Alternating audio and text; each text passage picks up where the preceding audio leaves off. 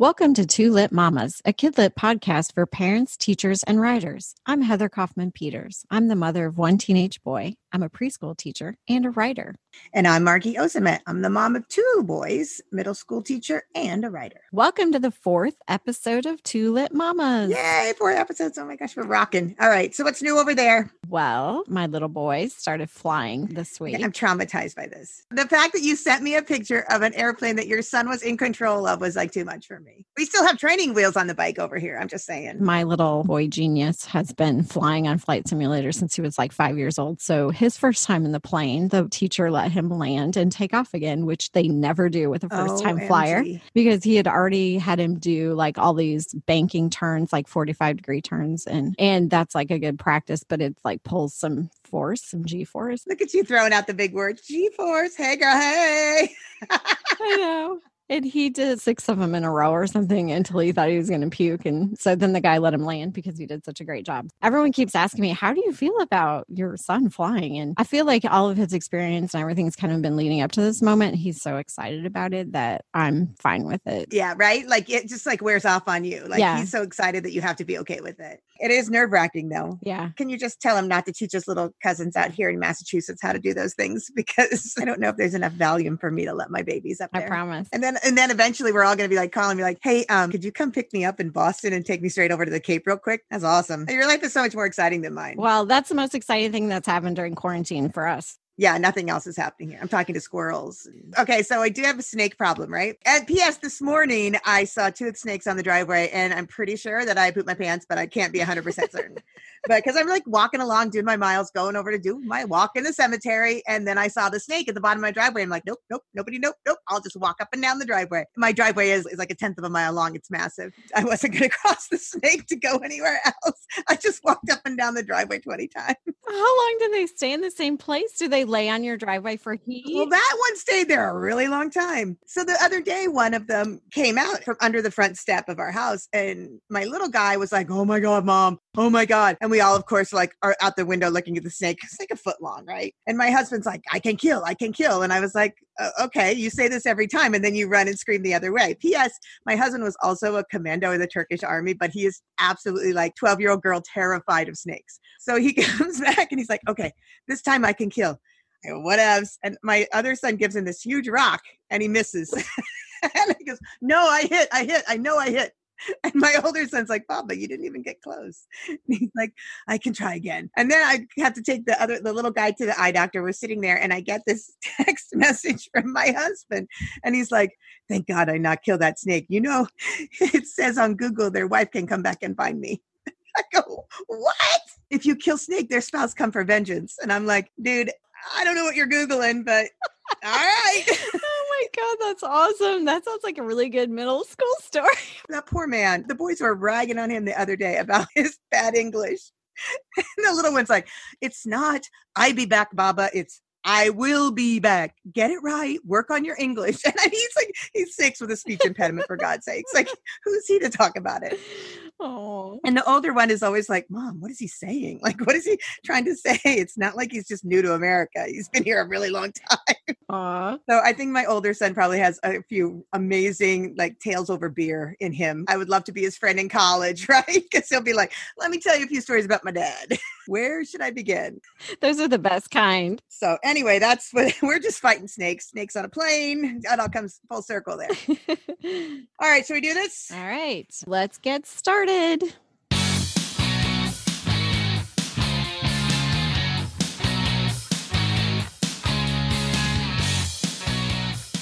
I'm going to start us off with my book. It was called A Song Below Water by Bethany C. Morrow. It's about 2 play sisters. They call themselves Tavia and Effie, who are living together with Tavia's parents in an alternative Portland, Oregon, where mythical creatures live with human beings. They're living together because Effie's grandparents thought it would be good for them, but we don't know exactly why. So throughout the book, the chapters alternate between Tavia's first-person perspective and Effie's first-person POV. Tavia is a siren who is keeping her identity a secret for her own safety, because in this world, which is not too different from our world, sirens, who are predominantly Black women, are often persecuted and killed because the world is afraid of their powers, even though they haven't ever used their powers to hurt anyone. And this goes back basically to the civil rights movement. So it's all a lot of fear, racism, misogyny, all rolled into one. Effie also has a secret power or identity, but she doesn't know what it is. So the reader doesn't know what it is because everything's first person. And this causes her and her sister a lot of concern. It kind of adds to the mystery of the story because they think there might be a clue at the Renaissance Fair where Effie plays a mermaid.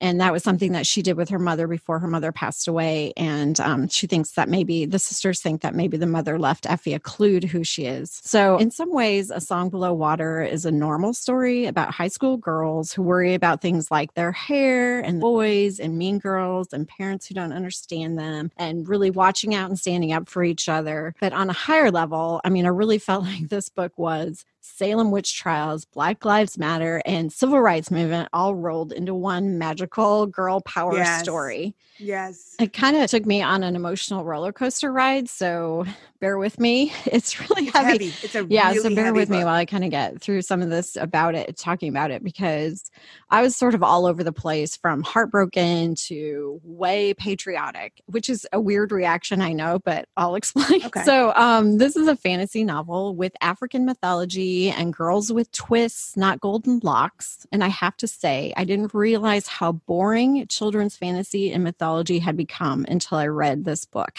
because it really spoke to me. It made me feel patriotic, which I know sounds strange, but let me get on my soapbox for a minute here.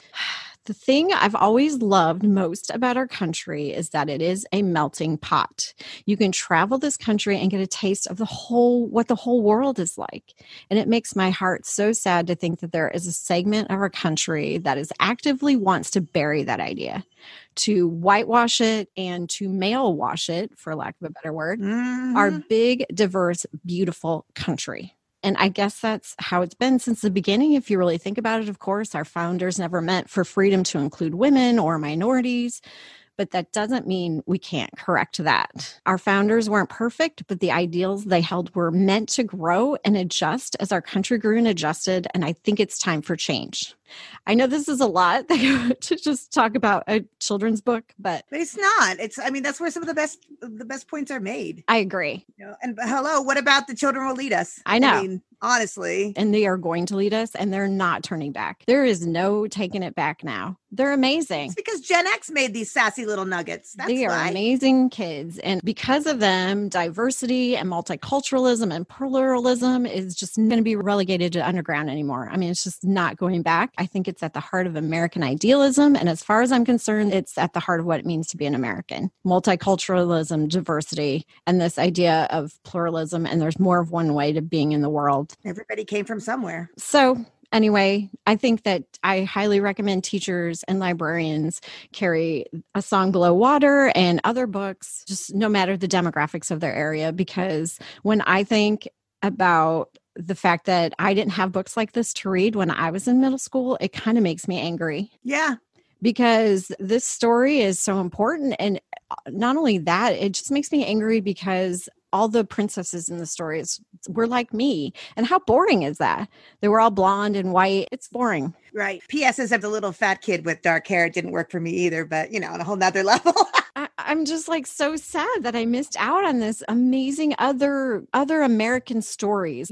American stories they're so diverse. Well, I think there are so many American stories, but I think that there's so many freaking stories that don't need to just be written by a bunch of old white men. Right. Or old white women. You know what I mean? And finally, my biggest complaint for this book, the story, it's so amazing. The story is amazing. What needs to be told is amazing. The way it is told is amazing. I feel like whoever edited this book did such a disservice to Miss Morrow, the writer. If a good editor got their hands on this book, the little tiny tweaks with world building that are missing, that make it hard to follow, like the little bits of information that should be explained that aren't in the right spot. So then you lose interest in a part where you shouldn't lose interest because you're confused. Good editor would have fixed that. It wasn't up to the writer at this point. Like what she has is so much going on that I do not fault her at all for the problems that are in the book. I fault the editing and I fault the rush to like get it out.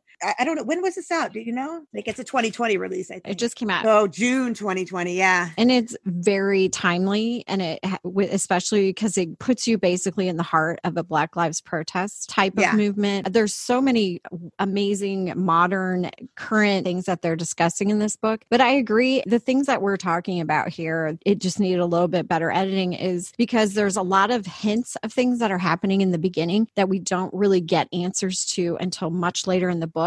But they're things that once I had the answer to it, I felt so much closer to the characters, which I really wish there was something specifically about Tavi. I wish I had known right up front because I felt like that was really important to who she is as a person. And I would have felt much more connected to her. And I mean, I get some of it was a mystery because it is first person. So the girls don't know a lot about themselves because their parents have kept things from them. It is first person, but it's also switching. Like it's also, and you can't catch that. Like it's hard to catch that. I think that the voices aren't different enough. Sometimes I'd be like, who's talking? I don't like which one, who's reading this chapter?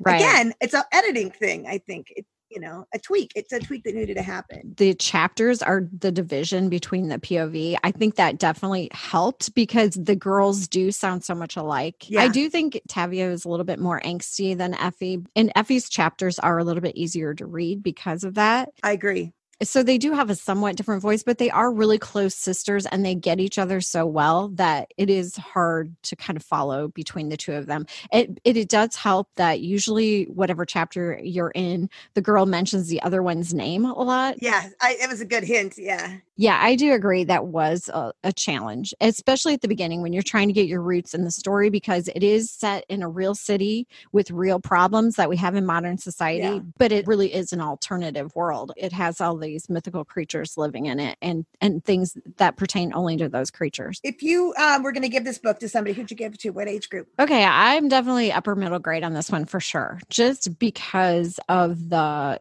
reading level I think was required to follow along especially at the beginning because it's really hard. It's slow. It takes a while to get into it. Yeah. The sentence structure, because it is in first person, it's very casual as if you're talking. I think young readers would have a really hard time following the sentence structures. I'm definitely putting it in upper middle grade, not because there's anything in it that I think a middle schooler couldn't handle, but because of the reading level. The reading level. I would agree. Yeah, I would agree. I'd say 8th and 9th graders would really love it. I wonder if upper high school, upper young adult, it might not be enough. Yeah. It might not dig deep enough. So I think I would leave it right 7, 8, 9. Upper middle grade, not quite YA. It was a great pick. It was like such an out of the blue pick. It hadn't been on my radar yet. I hadn't seen it anywhere when you sent it. I got it from my favorite little bookstore, had posted online about it, Kids Inc. I found it through that.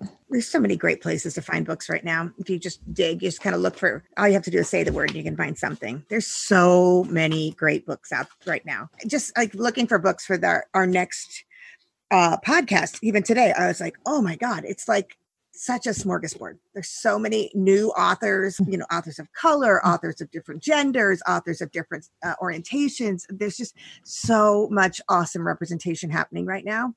And the characters, my God, it's so nice. It's so wonderful to see a good choice. Some of these stories that are coming out are still sort of like typical middle grade tropes, but because the characters are so new to us, because they come from these different backgrounds, it makes it so fascinating, even if it is similar tropes. Like if you get tired of reading, a lot of the same middle grade stories. I taught middle school in different states, I taught it in Turkey. I worked with middle schoolers in Africa. They're all the same. I mean, I just remember sitting there I was in the middle of Rwanda and I'm like working with this middle school teacher on an exchange program. And the kid was like picking at the girl in front of him and she was like smacking him and her and her girlfriends were cackling and all this. And I'm like, okay, I don't even have any clue what actually happened, but this is no different than anything that goes on in my classroom in America every day. Right. The middle school stories are the middle school stories. It's just all about where and when and how you handle it. It's nice to finally see that it's just not white kids that have the middle school story. Exactly. Finally. And they don't have to try to picture themselves in stories because they're there now. Yeah, it's been a great movement to happen in the last few years. And I hope it keeps going more and more. All right. So our second book is Marcus Vega Doesn't Speak Spanish by Pablo Cartaya. I hope I didn't kill his name. No hablo español. Margie Ozamet does not speak Spanish either. So I apologize. I love the Spanish in this book, by the way. Made me so happy. It's awesome. Yeah. So this book is a totally different world. So let's just like change hats 100%. This is about a boy who grew up in Springfield, Pennsylvania, which is right outside of Philadelphia, right between Media, Pennsylvania and Wynwood. And it's where I used to go get my hair done, P.S., because it was, right outside of Philadelphia. And it's just a very working class, nice little town, but it's very white. He has a white mother. His father was Puerto Rican. And he hasn't seen his father in the last 10 years. His mom works baggage claim and gate agent at the Philadelphia airport. And that leaves him in charge of his brother who has Down syndrome. Brother Charlie is about 11. They don't really tell you, but you get there. There's like a 3-year gap. Marcus is 14 and he is 6 foot and like 200 pounds, 180 pounds. Sorry. He's just like this giant overgrown little bubba, and his size he uses it to his advantage, and everyone thinks he's a bully, but he's not a bully. Instead, what he does is uses his size to keep the bullies away. So the little scrawny 6th graders will pay him like $10 a week to walk him to school so that nobody picks on them. And it reminds me, I had a kid just like this in school. His name was Fernando, and he used to do the same thing. And there was one little boy, Luke, and he was the scrawniest little boy. And they are to this day still my sons. And Luke, and the first day of 3rd grade when he met Fernando, he was like, Fernando at that time was like man-sized already. And he was like, you shall be my best friend. And now they're still best friends. And Luke still doesn't reach his elbow. But, he knew that like the little scrawny Jewish kid was going to get picked on. So I might as well pick the giant Fernando. And they were awesome. And that's exactly what I kept thinking of in this book, because this kid has a heart of gold. And all he wants to do is sort of like take care of everybody. He takes care of his brother, Charlie, who, like I said, has Down syndrome and has been mainstreamed. It was very you get the gist that it was like a hostile mainstreaming. A lot of people didn't want the kid with Down syndrome in their kids' class, but they got him in. And Marcus is in the same middle school, so he's the protector. And he protects his mom. And he uses this is the sweetest part, he uses all the money he makes protecting the 6th graders and all these other little side jobs he's got. He uses it to put, his mom has like a cookie jar cash, is what she calls it, or Cookie Monster cash. And they put it in the cookie jar. And whenever they have a problem, they take money out of it. And he doesn't tell her, but all the money he makes, he puts in the cookie jar for her. And so she doesn't know he's doing it. She just knows that the money, she thinks maybe she put more money in than she thought or whatever. She's like, you can't help but love this kid within 2 seconds of reading the book. So, but then something happens at school and he gets in a fight and he gets labeled a bully. But in fact, this boy called his brother the R word. And he punched him, and everybody knows it except for the boy's mother, who's a total Karen. She's such a Karen. And so she gets him expelled. I also like how they don't say the R word. They just say the R word. Just said the R word, literally R word. Yeah. It's important. Yeah. And everybody knows what happened, but he still gets expelled. So his mother decides that she's going to cash in her free plane tickets and just get them out of town for a little bit. Even though they can't afford it, they're going to do it. She can see the family going off the rails because she's trying to keep them on track, which God knows we all been there. We love her. And as a single mother, I can't imagine, so they take off and they go to Puerto Rico because they can stay with Marcus's uncle. We find out that Melanie, his mom, when she first married his father, they lived in Puerto Rico. And that's where Marcus was born. And they lived with this uncle, Ernesto, I think. He took them in. He has a hostel and they could go stay there. And they get to Puerto Rico and he decides before they leave that all he wants to do is find his father, because he thinks that that's the problem, that if he found his father, then his father would help take care of things. Money would be easier. They wouldn't have all these problems. He thinks in a beautiful, wonderful, naive little boy way that, it's just a miscommunication. That's why his father's never contacted them in 10 years. That's why his father's never sent any money.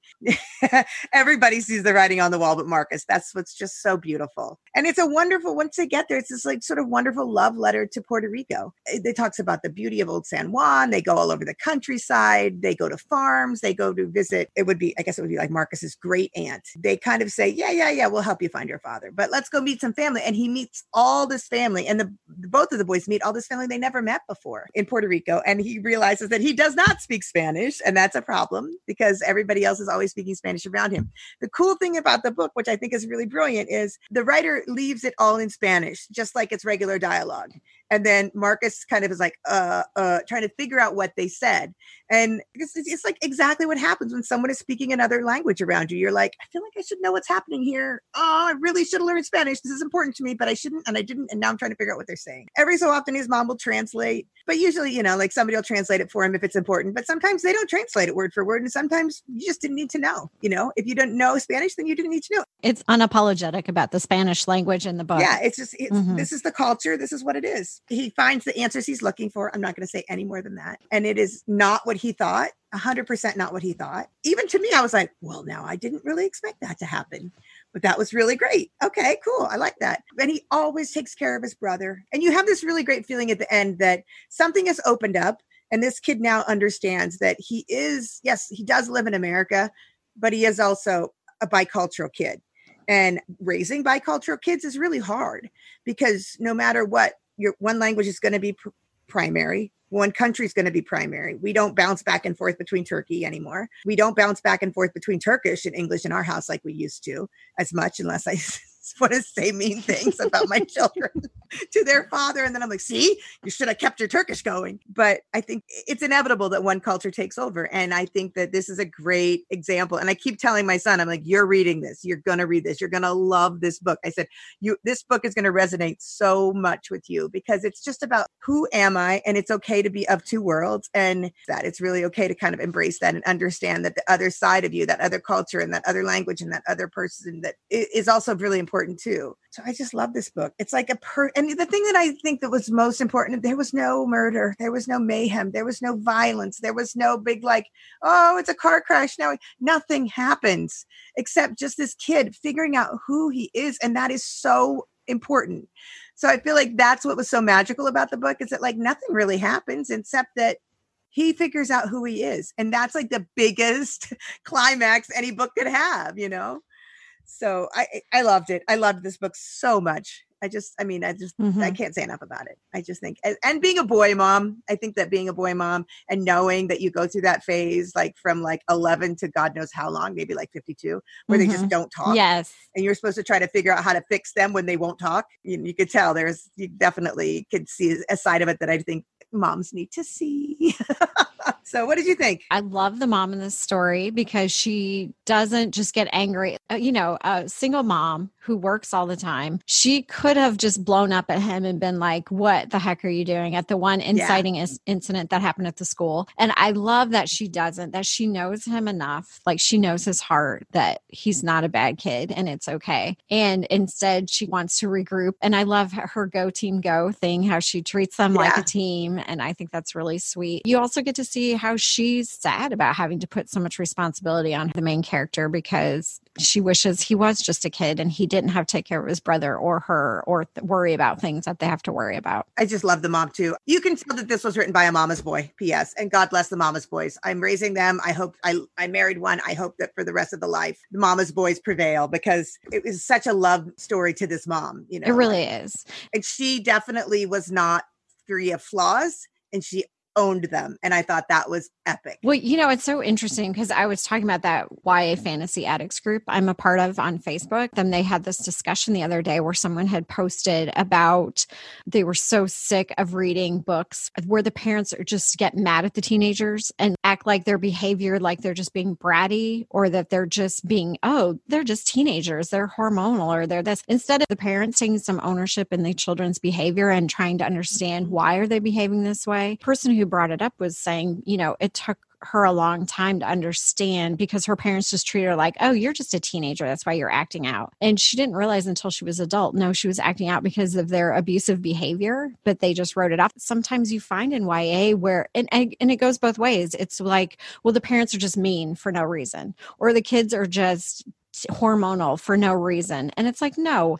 Even when I'm dealing with my preschoolers, if they're acting out, there is a reason. A lot of times it's because they're hungry or they're tired or they just need a break, like they're overwhelmed by what's going on around them. And teenagers are the same way. There are reasons they're acting out. And of course, the hormones may amplify it or make it seem like it's a bigger problem than what it is. But again, they're dealing with a lot of these problems for the first time. And so it does seem bigger until, you get older and you have some perspective and it happens to you more than once, And I feel like this relationship between the mom and her boys is so real.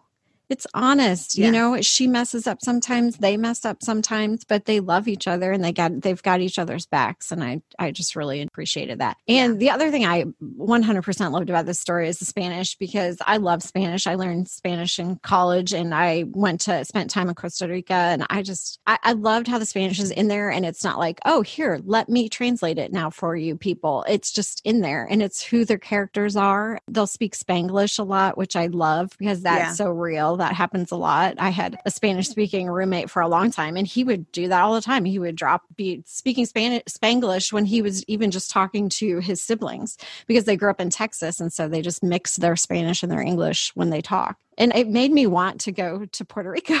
I mean, it really did. Funny that you should say that. This morning I was doing some research on it, and I looked up the classification, and they classified it as historical fiction. Really? Because it was released in 2018. But it was obviously written before 2018, because that old Puerto Rico doesn't exist anymore. Oh, after the hurricane. And I felt like that was really interesting and kind of, I don't necessarily agree with that. But I would still say it's realistic fiction. It was just set at a time when this is what it looked like there. And the other thing is just like the connection of the brothers. The brotherly love was just so intense. It actually made me think of Your Boys a lot. Yeah, because there's the little guy who needs some help and the big one who's going to do anything for him. Even the little one could be a giant turd sometimes. Yeah, that's my kids. And that's how these boys were in this book too. So it was great. Again, Marcos Vega doesn't speak Spanish, by Pablo Cartella. I would highly recommend it.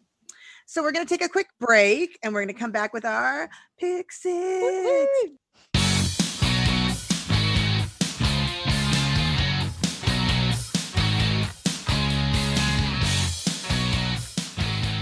Welcome back. I forgot to say right before we took that break, Marcos Vega doesn't speak Spanish, has been optioned for a major motion picture. So let's hope that comes out.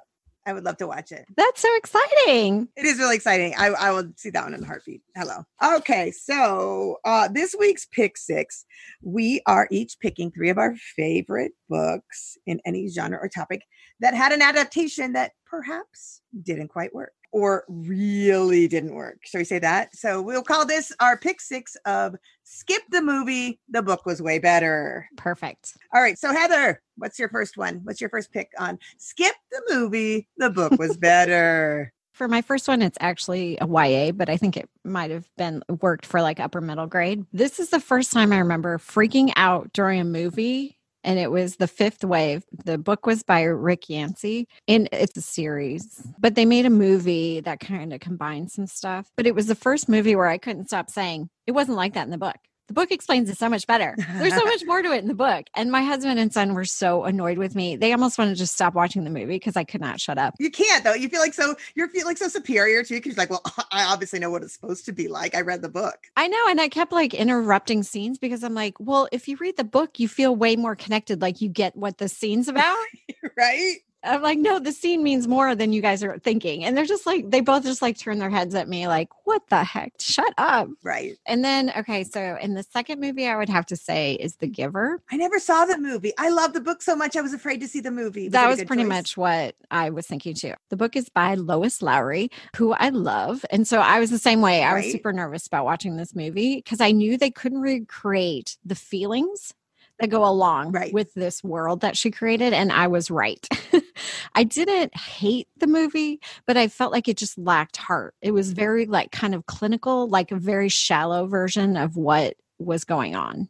That's how I felt about it. It's such a great book though. And P.S. you have like, it's literally like, is it 100 pages it's at that? super short. It's a tiny book. Like you could have made so much magic.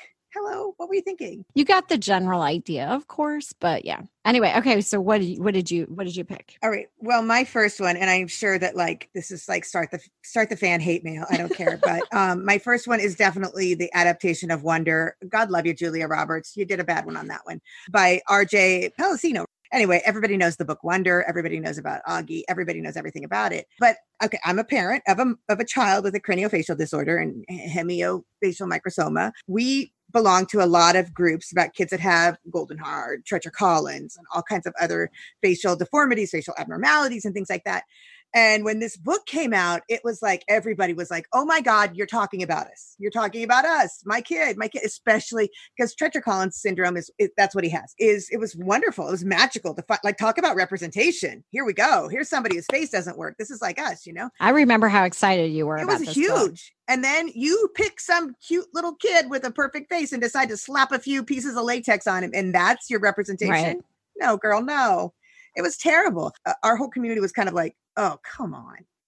And the fact that I know that, I don't know, maybe if I'm like rich and famous and somebody's like, here, you're a struggling writer, let me make your book into a multi-million-dollar movie and you don't get any say in it. Maybe that's what happens. I don't know. But when she wrote that book, she did such an amazing thing for that group of people that then to let it go to film with just a regular kid with a couple Band-Aids on was so offensive. If you're traditionally published, usually the publishing house has all your rights. So I'm sure she probably had zero say in it. Well, that pretty much explains why that would happen. So that will always be like my giant stinker in the face of all great books that were ruined by their film. And the second one, your favorite one, That Wrinkle in Time. Oh, girl, Wrinkle in Time that just came out by Madeline L'Engle.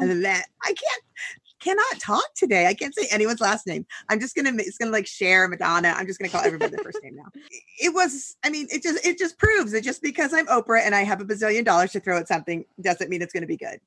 The costumes were stunning. P.S. The wigs, amaze. I mean, you could have put 3 drag queens in there and it would have been awesome. But that was the most confusing movie. I mean, the book is not without confusion. P.S. You know, like it's a confusing book for a lot of people that aren't as nerdy as yourself, like me.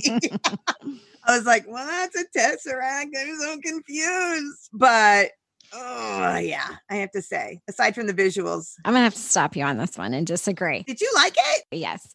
Did you really? Okay, so I was worried about this movie, much like I was The Giver, because again, there's so much going on in this movie. I don't know how you represent it on the screen. But with that said, I feel like this movie got trashed mostly because Oprah was in it. It got bad ratings before it even came out. Like prejudged. Yeah, but okay, so Reese Witherspoon was also in this movie, who I adore. See, that's why you're defending this, because you're a Reese fangirl. Yes, that's restraining order number 2. Yeah, right. I do love her very much. But I was not disappointed with it. I liked what they tried to do with it. I really liked the main character. I thought she was fantastic. Oh, she was awesome. That little girl was amazing. Even though what they did with the witches was not at all what my little childhood fantasy was of them. I picture them as 3 old dotty, like British style kind of women. But I still loved what they tried to do. I thought it was very magical and very woman powering and all that kind of stuff. So I wasn't as down on it as other people. And I tried to keep a really open mind about it because I felt like Oprah was sort of getting a raw deal on it. So yeah, I might have had more negative things to say about it had I not already sort of felt defensive about it before I even watched it. You're just an Oprah fan. You're a member of the book club. It's okay. I am a bit of an Oprah fan and a Reese Witherspoon fan and a Mindy Kaling fan too. Okay, I love her because she's like a chubby, awkward dork. It's like a dream come true. She's my soul sister. I mean, if you had 3 fairy godmothers, those would be your fairy godmothers. Let's face it. They're awesome. I would pick drag queens, but that's just me. I would have picked fairy drag queens. That would be heaven. And then Chris Pine is the dad. I mean, come on. There was a lot of stuff that wasn't like how I pictured it, but I really appreciated that they tried to do something more modern with it, which I thought was pretty cool. Anyway, that's my argument against ripping on A Wrinkle in Time, but I think you're entitled to your opinion. So you can go proceed to trash it. All right. So what's your last pick? Okay. For my last pick, I reached out to my awesome Facebook group that I talked about earlier, the YA Fantasy Addicts, and I asked them what book they loved when they were 12 or 13 but hated the movie. And I thought at first I felt kind of bad for going negative with that group, but they are so thoughtful and they didn't take it negative at all. They were very honest about what they thought. And first of all, most of them agreed that all movies fall short of the books, which you can't argue. I agree. 100%. Can't argue with that. 100%. But the general consensus for most of them was Artemis Fowl. Yeah. A lot of them said they walked out in the movie 20 minutes in. Oh, yeah. And a lot of them said they chose not to watch it. And full disclosure, I have not seen it either. But anyway, I thought that was interesting because there were about it is interesting. 50 posts for that one. And then yours, the next one that you had. Well, because I feel like every other nerd in the universe, like Percy Jackson. I mean, Rick Riordan, what were you thinking? Why did you sign off on this? It's again, it was bad. Mm-hmm. And then apparently I didn't make it through the next one. It was I guess what happened was he signed a 3-movie deal. And it was The Lightning Thief and then the next 2 that followed it. But The Lightning Thief was bad. First of all, Percy Jackson went from being to 12 into being a mustachioed 16-year-old. What happened? How did he age so fast? And then it became a YA love story kind of thing instead of this awesome little kid who's scrappy. And then the other 2, apparently the second one was so bad and it lost so much money that they just scrapped it and didn't do the third one. Now, apparently it's all coming back again. They're going to try again because I love those books. I mean, the books are really great. My kid does not like them. He's I just can't get into them. And I'm apparently you were adopted or something because you're not my soul. I don't understand. That's my son refuses to read Harry Potter. How dare you? I love mythology. And I think mythology is really cool and interesting to me. And the way that comes out to play in Percy Jackson, I felt was phenomenal. And then I saw the movie and I'm did you even read the book? Sometimes you watch the movie and you're did you read the book? Mr. Lemoncello's Library, same thing. It was an awesome, amazing book. And then you're watch the movie and you're I'm sorry, did you read it? It's when you sit through a book report in class and somebody didn't read the book and you did. And you're wait a minute. That's not what happened. That never happened. Yep. Anyway, so what's next on our list? So next time, please join us. And we're going to be talking about our favorite middle grade series. And it won't be the ones you expect. No Wimpy Kid? No Wimpy Kid. No Harry Potter. No Captain Underpants. There's so many right now. There are so many. I can't wait. Can't wait to hear what you got. I'm excited. Awesome. All right. Well, thank you for listening to Two Lit Mamas. We really appreciate your support. And if you'd like to learn more about us, you can visit our website at www.twolitmamas.com, where you can sign up for our blog. We're also on Facebook under Two Lit Mamas. Spell out the 2, please. This is a grammar lesson, not the number 2. This is the letter 2. And if you don't use the right 222, TWO, if you don't use the right one, then you're never going to find us, and that's your bad. And you can also find us under 2, again, spell it out, TWO, Lit Mamas, on the Insta, because that's where all the cool kids are, except for Heather, because she doesn't go to Insta. I don't. And on Instagram, we're at Two Lit Mamas Podcast. Okay. And if you want to join us twice a month for Kidlit discussions, please subscribe to our podcast through any of the places where you get your podcasts. We really appreciate your support. Thank you. Have a nice day. Cheers.